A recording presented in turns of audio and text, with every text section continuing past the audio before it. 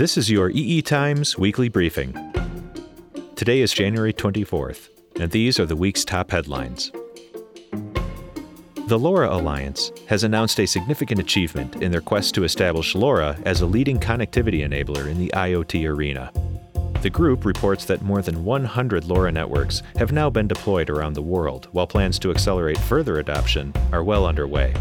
For more on that story, here is EE Times Editor-in-Chief Dylan McGrath. I think the big deal here is not so much that they achieved this milestone of 100, but it really kind of shows the momentum, behind LoRa at this point. And really, it also, I think in a bigger picture way, shows the momentum behind the Internet of Things. And, one of the big missing pieces or one of the big elements that has to be there is all these missing connectivity technologies. But this is just a great example of a technology that's really got its momentum behind it, and I think it just shows that the Internet of Things is coming on fast, even though it doesn't seem that fast because we've been hearing about it now for 10 years or more, but it really is actually getting somewhere, and people really do think this technology is viable. Shifting gears now, it's been another interesting couple of weeks in semiconductors. Let's start with NXP and their appointment of a new CTO just last month.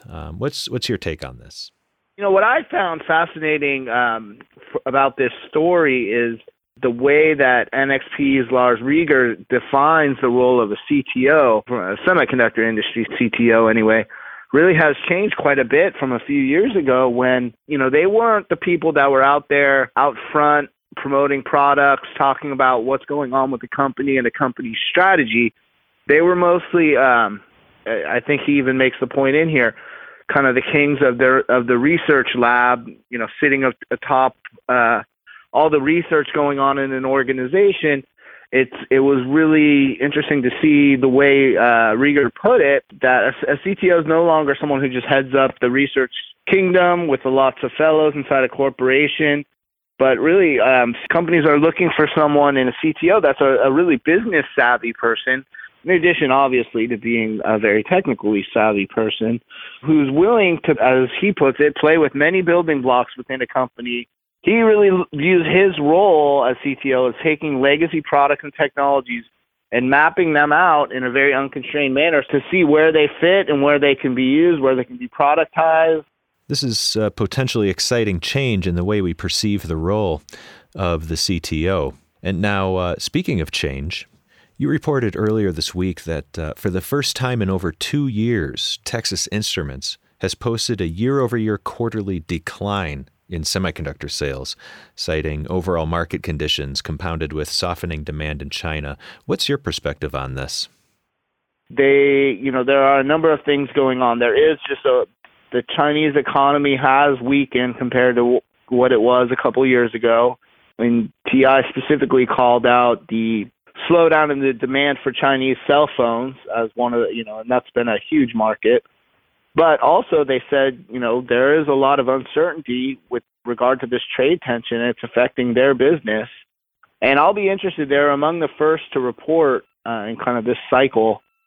And I'll be very interested to see what happens in the next couple of weeks. How many chip vendors are going to directly cite this as something that they're seeing, and it's a real problem. I mean, I think we all knew that this would eventually be a problem. If there continues to be this friction between China and the U.S., it's going to affect U.S. chip makers' business and many others as well. So this is where I think we're just starting to actually see it translating into tangible results. Would you expect to see similar challenges for European semiconductor manufacturers, ST Microelectronics and NXP and some others?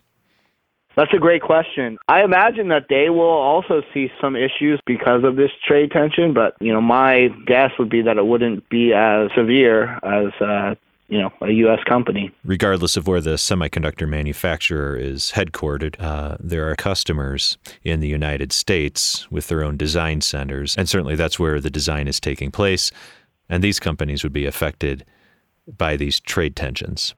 Well, right, and I think this is what's one of the things that's been so frustrating to many people about this trade war is that it's these things are done by global teams throughout the world. So everyone, I think, is going to pay the price to some degree. That was something that TI cited, but I think it's also their results. They've had year-over-year growth for every quarter for 10 quarters, and I think that's kind of indicative of what we're seeing overall in the semiconductor cycle as well. And the trade tension and the weakening economy in China don't help, but I do think that we're headed for a little bit of a lull at the least. Dylan McGrath, thanks for joining me.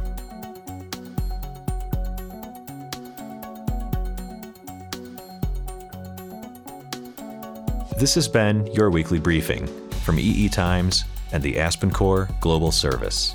Thanks for listening.